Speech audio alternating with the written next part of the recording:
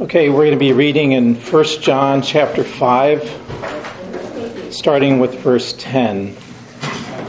Today's lesson is, the study is on God's providential preservation of Scripture, and we're going to be doing lesson 4, which is how God preserved the New Testament. Last week we talked about the Old Testament, and I really wanted to go into a story about Alexander the Great, and Josephus has a really fantastic section in there. If you ever get a chance, read Josephus's account of Alexander the Great and a dream that God gave Alexander before he started his conquest of all of the known world.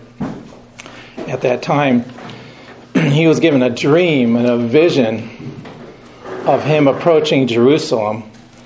And he didn't know it was Jerusalem at the time, but he was going to go out and destroy Jerusalem because they had sided with the prince of Persia, or the king of Persia, and had not supplied his troops like he should have.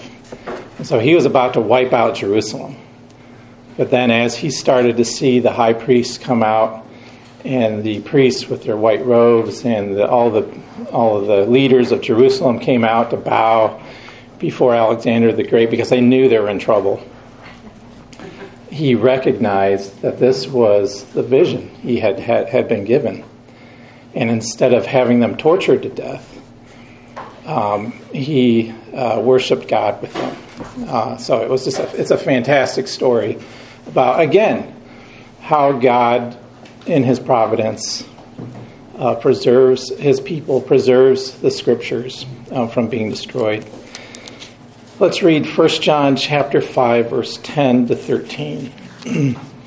He that believeth on the Son of God hath the witness in himself.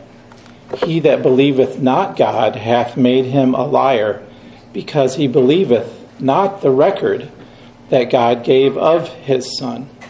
And this is the record, that God hath given us eternal life, and this life is in his Son. He that hath the Son hath life, and he that hath not the Son of God hath not life. These things I have written unto you that believe on the name of the Son of God, that ye may know that ye have eternal life, and that ye may believe on the name of the Son of God. Let's open up with a word of prayer. Dear Father, we thank you that we do not have to come to the Scriptures with everything, the wisdom of the world and the scientific knowledge of textual criticism or something like that to find and discern your word, but we have the Holy Spirit who guides us into all truth, helps us to recognize the truth of the Scriptures as they are, which are your very words. We thank you, Lord, for preserving them for us today. In Jesus' name, amen.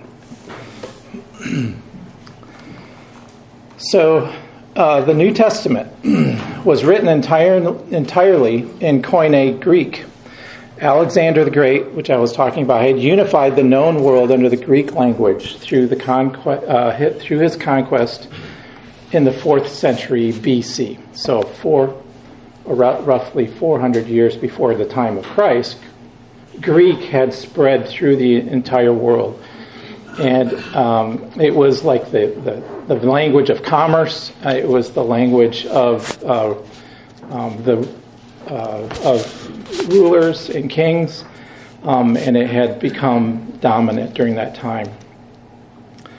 Koine Greek is also known as Common Attic, Hellenistic, or Biblical Greek.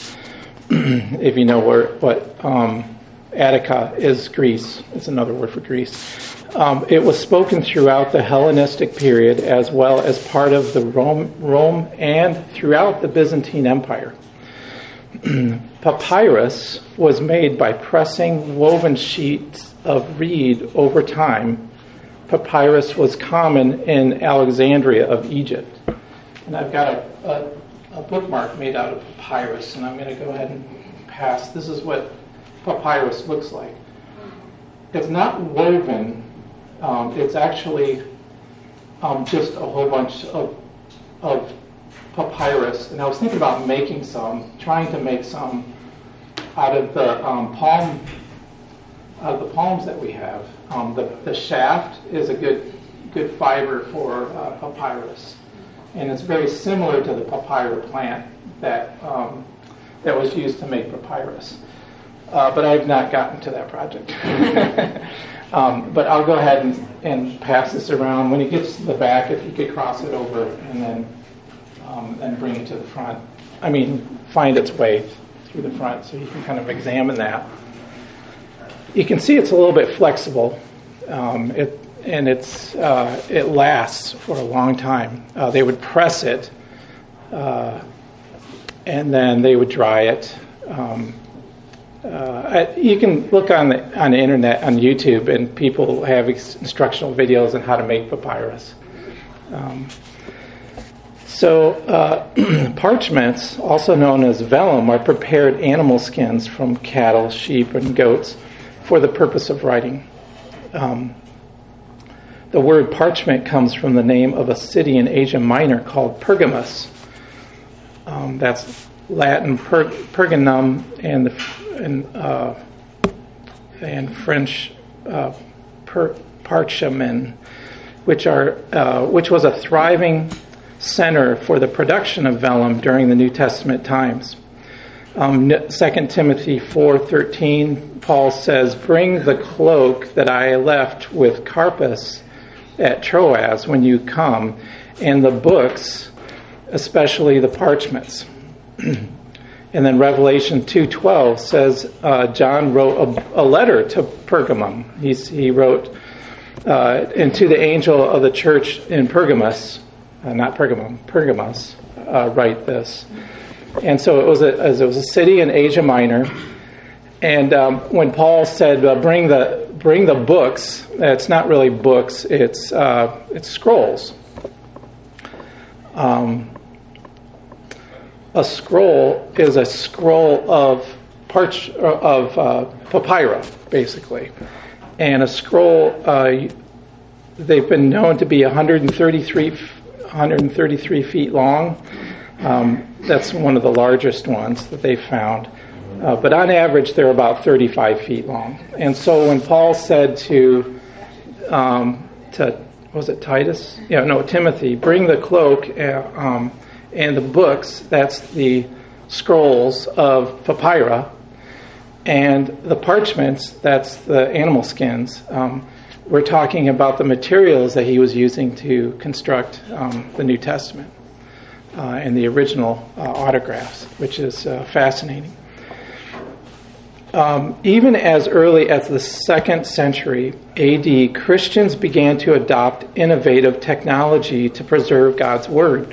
They constructed codices made up of quires or of parchment or papyrus sewn together. So you have books being made and invented during the 2nd century. New Testament writers would write using a stylus with no ink in the stylus itself, and they would take the stylus, had to be dipped in ink after every few letters. So it was not as easy to write back then as it is today. Paper is used in China between 25 AD and 220 during one of the dynasties. However, it does not reach Europe until the 11th century. So paper doesn't, what we use today for paper, even the rough version of that happens much, much later. And so you see animal skins. The Bible is being written on animal skins and papyrus for a large chunk of time. So that's just a little bit about the construction and the writing materials that they used during the New Testament period. Now we're going to move on to God's preservation of Scriptures. All of our lives, we are in constant state of warfare. Ephesians 6:12 tells us, "For we wrestle not against flesh and blood, but against principalities, against powers, against the rulers of the darkness of this world, against spiritual wickedness in high places. From the very beginning, God's word has been the target of Satan's attacks. He has used everything at his disposal to stamp out God's word, including persecutions, heresies, and the flames. Calvin in the Institutes, Book 1, Chapter 8, Section 10, says this within his discussion of the destruction of the temple by Antiochus during the history of the Maccabees. Antiochus had ordered all the books of Scripture to be burned. This is Calvin. Let us rather attend to the care which the Lord took to preserve his word, when against all hope he rescued it from the truculence of a most cruel tyrant, as from the midst of the flames, inspiring pious priests and others with such constancy that they hesitated not, though it should have been purchased at the expense of their lives, to transmit this treasure to posterity, and defeating the keenest search of prefects and their satellites, who does not recognize it as a signal and miraculous work of God that those sacred monuments which the ungodly persuaded themselves had utterly perished immediately returned to resume their former rights, and indeed in greater honor. For the Greek translation appeared to disseminate them over the whole world. That's the Septuagint of the Old Testament. Nor does it seem so wonderful that God rescued the tables of his covenant from the sanguinary edicts of Antiochus, as that they remained safe and entire amid the manifold disasters by which the Jewish nation was occasionally crushed, devastated, and almost exterminated. I thought that was a good quote in the Institutes by Calvin on the providence of God in preserving the Scriptures. Then what we see in the New Testament is that soon after they are written down, the books of the New Testament are written down by the apostles, we see attempts at canonizing these passages, these books and letters that Paul and the apostles had written. Peter established Paul's writings as Scripture in 2 Peter 3:15-16. In AD 170, Tatian made his Harmony of the Gospels, which included only the four Gospels. So the four Gospels were compiled before 170 AD. Already at that point, they were harmonizing them and showing how, writing them down in a way that they followed the history of what happened during Christ's ministry. Tertullian, who lived from 155 to 220, this is just like a generation after Christ, was the first to apply the phrase New Testament to the apostolic writings. He writes the following in his Prescriptions Against Heretics, in which he encountered the teachings of Gnosticism. He says this: "Come now, if you are ready to exercise your curiosity better in the business of your own salvation, run through the apostolic churches, where the very thrones of the apostles preside to this day over their districts, where the authentic letters of the apostles are still recited, bringing the voice and face of each one of them to mind. If Achaia is nearest to you, you have Corinth. If you are not far from Macedonia, you have Philippi and Thessalonica. If you can go to Asia, you have Ephesus. If you are close to Italy, you have Rome, the nearest authority for us also." So what does that tell us about the original autographs during Tertullian's time?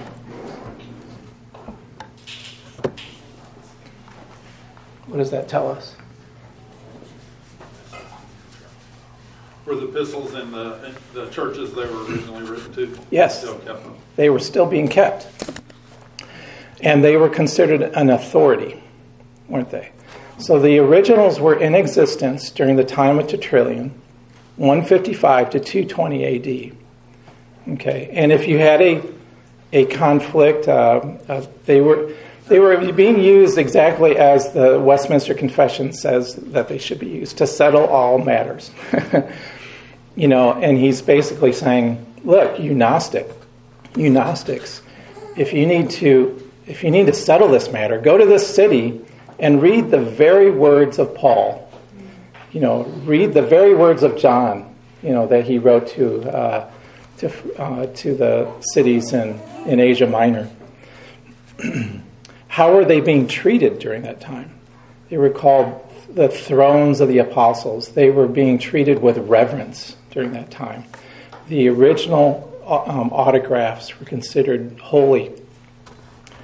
By the 4th century, church fathers such as Athanasius, Augustine, and Jerome began to make canonical lists, which included 2nd and 3rd John, 2nd Peter, Hebrews, James, Jude, and Revelation. Many false gospels and spurious works were rejected during this time. And I could go on a list of some of the false gospels that were rejected.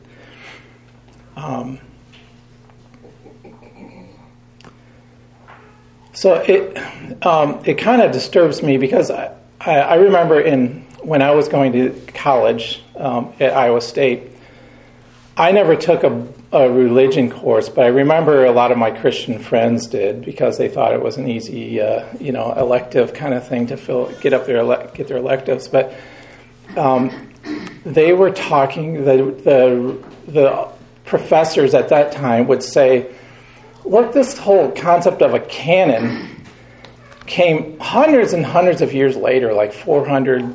Whatever AD, and it was just a bunch of old guys that got together during a council, a church council, and they decided what goes in the Bible and what doesn't. And what you begin to that concept reflects a complete ignorance of Christian history. Okay. Because what we're seeing here is that the scriptures were recognized immediately for what they were. They were divine inspiration. And it was only when they were attacked that they felt the need to make lists, a canonical list. So this whole concept of a canon that, like, as if it didn't exist until like 400 AD or something like that, it's totally ridiculous. The canon existed and was recognized. Not only was it recognized by the churches, it was used in worship by the churches. So you have lectionaries, for example. What's a lectionary? I think I have it in a book containing a collection of the New Testament scripture readings for the purpose of reading during worship on a particular day or occasion. These began to appear as early as the 6th century. So you can see the scriptures being incorporated into the churches. I guess the New Testament, early first century Christians would have just read the scriptures during worship, but a lectionary was a later development that actually made it as a part of the calendar. So on this day, kind of like the Lutherans have much more of a calendar, a church calendar that they have scripture readings on. So Paul was the Apostle Paul was jealous. We see imposters and persecution and heresy attacking the church. Paul had his jealous rivals, 2 Corinthians 11:5, by which he had to authenticate his writings with his own handwriting. Why do you think he did that? It was because they were imposters, right? That were saying they were from Paul. John constantly battled early Gnosticism and that denied the humanity of Christ. We have many persecutions during this time. We have the persecution under Nero in 64 to 68 AD. Domitian, 90 to 96. I'll just keep on reading without the dates. Trajan, Marcus Aurelius. These are like Roman emperors that did, and rulers and kings that did regional persecutions of Christians to try and wipe them out. Marcus Aurelius, Septimus Severus, Decius, Valerian, Maximus the Tracian, Aurelian. I'm probably butchering these names, I apologize. And then lastly, from 303 to 324, we have one of the most severe persecutions, which is the Diocletian and Galerius persecution of the church.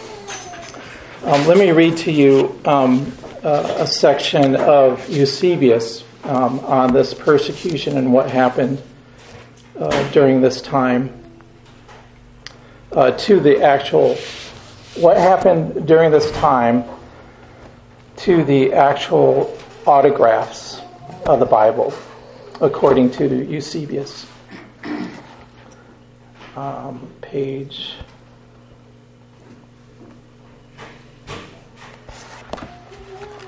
No, I'm not going to read that quite yet. I wanted to do a brief, because before that time, before the persecution of Diocletian, I want to tell you a little small story about. I've got a map here that I drew of the Mediterranean. And we'll be talking about this throughout the lesson today. There was a little region up here in North Italy, and there were a people there called the Vaudois nation. I looked up how to pronounce that in Italian, so I don't know if that's how the Vaudois. Did you know that there was a Latin Bible before Jerome's Vulgate? Jerome's Vulgate was in 382.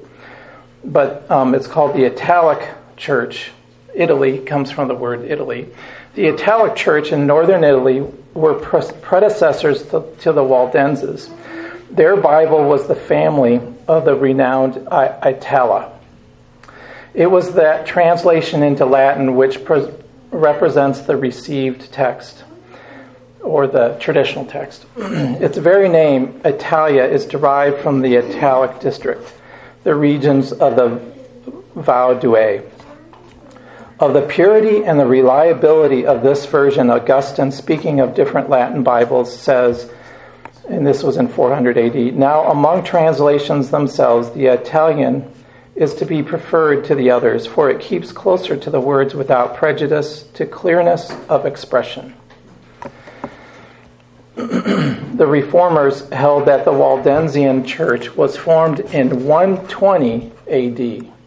That's what the Reformers believed, that this church goes back that far. From which date on, they passed down from father to son the teachings they received from the apostles. The Latin Bible, the Italic, was translated from the Greek no later than 157 AD, according to Scribner's Introduction, Volume 2, page 43. We are indebted to Theodore Beza, the renowned associate of John Calvin, for the statement that the Italic Church dates from 120 AD. From the illustrious group of scholars which gathered around Beza, 1590 AD, we may understand how the received text was the bond of union between the great historic churches. So I mention this story because I want you to see that there was great missionary zeal from Antioch even to take their Bibles all the way over here to North Italy and to spread God's word throughout the Mediterranean area. Persecution of the Vaudois Church began with Pope Gregory I. According to De Sanctis, a Catholic official at Rome and convert to Protestantism, remarks about his conversation with the Waldensian scholars that showed him the ruins of two great Palatine libraries once stood, one Greek and the other Latin, which precious manuscripts were collected. However, they had been destroyed by Pope Gregory. So from 120 AD all the way up to Gregory the First, which I think is 4th century, maybe 5th century, you have up here great libraries to house both the Greek and the Latin. So the Vaudois Church was very serious about preserving their scriptures, having entire structures built and libraries built to house these manuscripts. The Waldensian movement started in 1173, was characterized by preaching, poverty, and strict adherence to the Bible. They were excommunicated in 1184 and denounced as heretics. Well, why was that? Well, because they had a Bible. They were denounced as heretics because they had a Bible. Yeah, John? If you don't mind if I rewind a second. Did you say Pope Gregory destroyed those libraries? Yes. Wow. Yep. Persecution of any, because it wasn't the Latin Vulgate. In 1532, the Waldensians joined the Reformation and its beliefs. The Swiss and French Reformed churches sent Farel to meet with them and was instrumental in their joining the Reformation. So during the Reformation, the Waldensian became a part of the Reformation. Further persecutions broke out against the Waldensians in 1545, the massacre of Marindal, and 1655, the Piedmont Easter Massacre. If you look these up, these are horrible, horrible massacres. Extreme tortures of what they did to people that were because they were not Catholic. Giovanni Diodati was born in Geneva in 1576. He succeeded Beza as professor of theology in Geneva and translated the Bible from Hebrew and Greek into Italian. This Italian Bible was adopted by the Waldensians, and Leger, a student of Diodati, returned to northern Italy as a pastor of the Waldensians, and he led them in their flight from the Piedmont Easter Massacre of 1655. And so the church fled out of the. These are highly mountainous regions, and so they're kind of like a backwoods people in the valleys of northern Italy.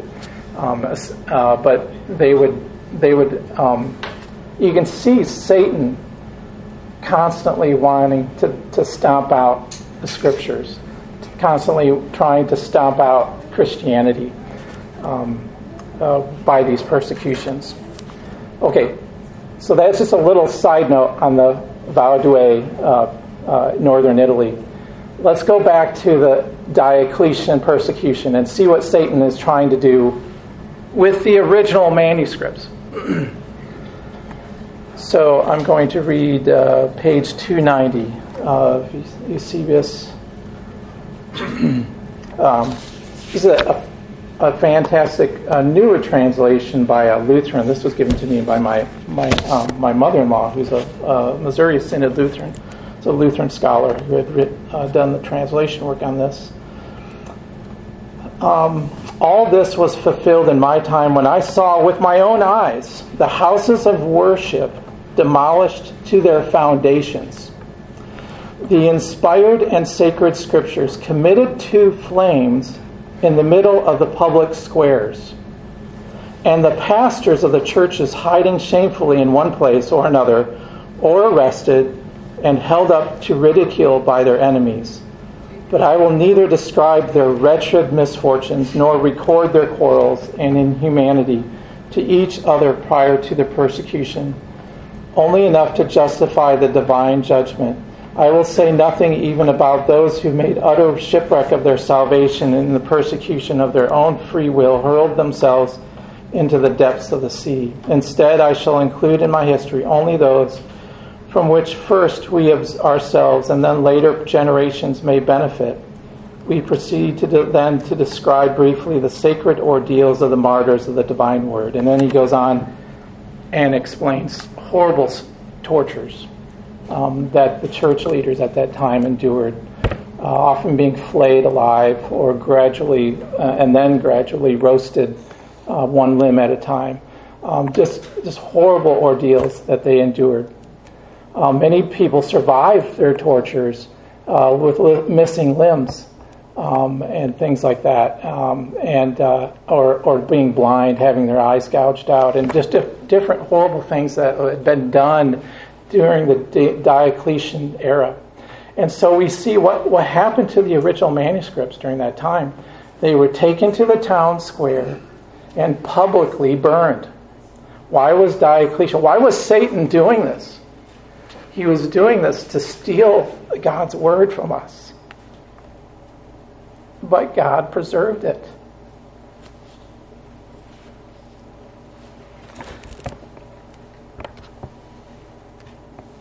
So, the original manuscripts were destroyed. And then the church rises back to power, which is interesting. Satan finally gives up, because the more he persecutes the church, the more it spreads through the power of the Holy Spirit. And in 313, we have the Edict of Milan, made by Emperor Constantine I. He grants religious liberty to the Christians and their religion and other religions. So what does Satan use? What is his tactic? What does he change to? He changes to heresy, false teaching. He says, okay, I can't even burn their scriptures. I can't even torture their church leaders to death and stomp them out. What am I going to do? I'm going to subtly attack the Word of God through heresy. So Arius he's a man 256 to 336 A.D., a Cyrenaic or Eastern Libya presbyter. So that's Eastern Libya is like right around here. He's an ascetic and a priest. Asceticism was rampant during that time. Even some of the good guys are ascetics. And priest who he argued, if the Father begat the Son, he that was begotten had a beginning of existence. And from this it is evident that there was a time when the Son was not. So what is he saying? He's basically saying, if you ever have a Jehovah's Witness or a Mormon come to your door, they're saying the same thing. And all you have to do is to say, hey, I'm not an Arian. This has been settled thousands of years ago. Read your Bibles. Read. No, don't read your Bibles. Yeah, right. Read the traditional text. Subordinationism was very common in the Alexandrian Christology. Athanasius of Alexandria, again from the same area, Athanasius, our hero. Remember, we all know who Athanasius is, don't we? He's the guy who fought the fight against Arianism. He was a deacon and assistant of Bishop Alexander of Alexandria, later became the Bishop of Alexandria himself. So there was a guy named Alexander who was Bishop of Alexandria, popular name back then, and he was preaching, and Arius didn't like what he was saying because he was preaching and saying that Christ was co-equal with the Father. And so Arius said, no, wait. And he gave this argument, if the Father begot the Son, then there's got to be a time when the Son was not. And this whole Arian controversy started to boil over. And Athanasius was on the other side. He was a deacon at the time to the bishop who was preaching this, that Christ that the Logos and the Father were co-equal. And so that you can see that Athanasius began his ministry of countering Arianism. And the First Council of Nicaea in 325 A.D., which the councils were in Constantinople here. They were not in near there. I think it was. I should have looked up where Nicaea is. I'm not even sure where that's at. But in 325 AD, it was an what I'm trying to say is it was an ecumenical council. It formed most of what we recite today in the Nicene Creed. You know, the Nicene Creed is what is in the front flap of our blue hymnals up in the worship sanctuary. The Second Ecumenical Council in 381 produced the final wording minus the anathemas at the end against Arianism. So the first council had a shortened version of what we have in the Nicene Creed plus some anathemas against Arianism, and then in 381 they lengthened part of it that had to do with the Holy Spirit and the Son, and that's what we have in the reading today. So all settled, right? Just this kind of cropped up, and then the Council of Nicaea just settled it, right? 325. Guess how many times after 325 Athanasius was exiled? Can anybody guess? 5 times. He was exiled for heresy. 336, 338, 356, 363, and 366. All the way up. This man died when he was in around 373. So almost up to the time of his death, he was constantly being exiled for heresy.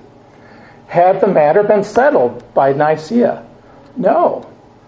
Arianism ruled for periods of time, and then Trinitarianism ruled for a while, and it was struggling, and there was this heresy that continued to grow and assert power. Great was the spiritual warfare that was going on for Christendom during this time. But Athanasius, eventually the teaching of the Scriptures ruled out. And I want to talk a little bit about why this came up.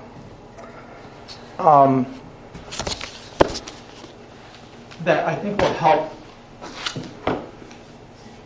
How's this book? And I think I'm going to stop here after I read these and kind of go into this a little bit and continue on. I've got a lot to cover here, so this will be a two-part lesson here. I took a class on hermeneutics, and one of the books in seminary, and one of the books that I had had been given was by Louis Berkhoff. Louis Berkhoff, the theologian from Calvin Seminary, CRC, Christian Reformed theologian, very, very good. We all know about Berkhoff's systematic theology. So the blue, mine's blue, big, thick systematic theology. But he does a great job. As you know, if you've read his systematic theology, he has a rich amount of history at the beginning of each section. It's really good. He is a very fantastic historian. But one of the things that he did in this class that I took on hermeneutics was he analyzed the hermeneutical principles that the early church used when they interpreted Scripture.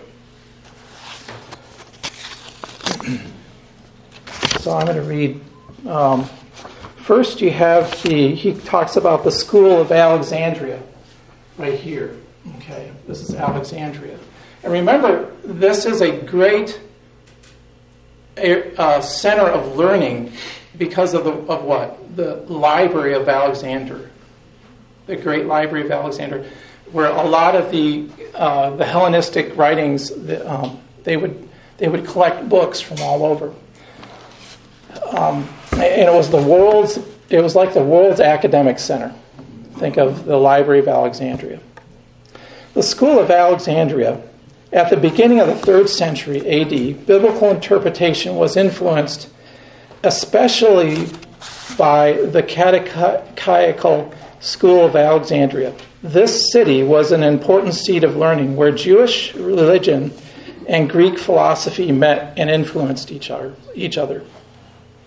The Platonic philosophy, Plato, as a Greek philosopher, was still current there in the forms of Neoplatonism and Gnosticism. And it is no wonder that the famous catechetical school of this city came under the spell of the popular philosophy and accommodated itself to it in its interpretation of the Bible.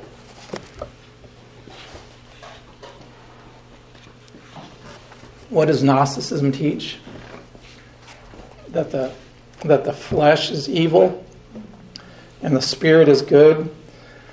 And they had this concept, the Greek philosophers of, God, and then you have the gnosis, which is part material. And I'm getting this from 35, 40-year-old knowledge in my brain from my Greek history class from Iowa State, my professor, Achilles Avramitidis. He's a great professor of Greek history. So take it with a grain of salt. But I do remember him talking about Gnosticism and the gnosis and it proceeding from God and this kind of whole stuff. And you see the syncretism of that philosophy with Christianity. Because John used the word, logos. It's a very philosophical laden term at that time. And it is no wonder that the famous catechetical school of this city came under the spell of the popular philosophy and accommodated itself to it in its interpretation of the Bible. It found the natural method of harmonizing religion and philosophy at hand in the allegorical interpretation. For pagan philosophers, Stoics, had already for a long time applied that method in the interpretation of Homer, and by pointing out the way, and thereby pointed out the way. And Philo, who was also an Alexandrian, lent to this method the weight of his authority, reduced it to a system, and applied it even to the simplest narratives. Philo was an early church father. But what did he do? He used Greek philosophy. And what was Greek philosophy all about? What was the school of Alexandria all about? It was about allegorizing everything. Because if you allegorize stuff enough, you can make it all sound the same. And it can all just be this wonderful world religion or philosophy that helps you in life. You can borrow a little bit from the Jews, and you borrow a little bit from the Plato and that kind of thing. Sounds familiar, doesn't it, in our day? So that was Alexandria and their school.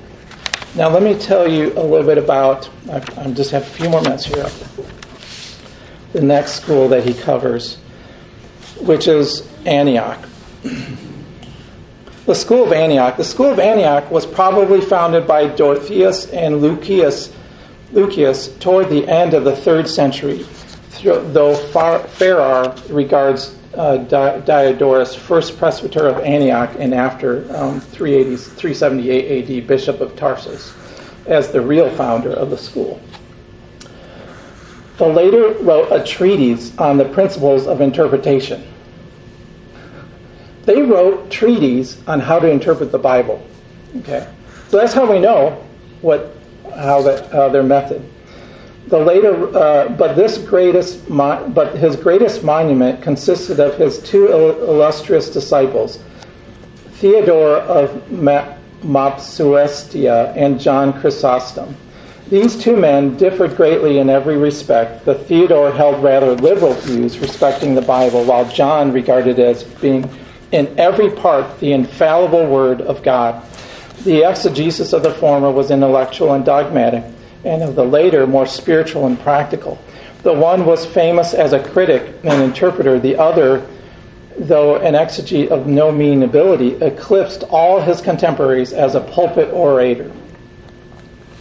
Hence, Theodore was styled the exegete, while John was called Chrysostom, the golden mouth. That's what the word Chrysostom means.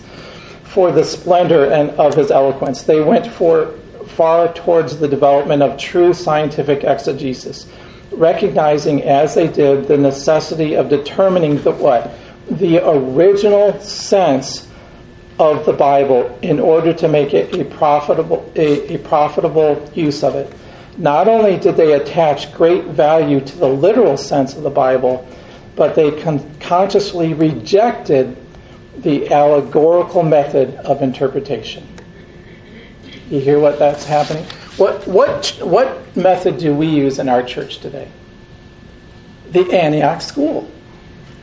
What do we regard Scripture as? History.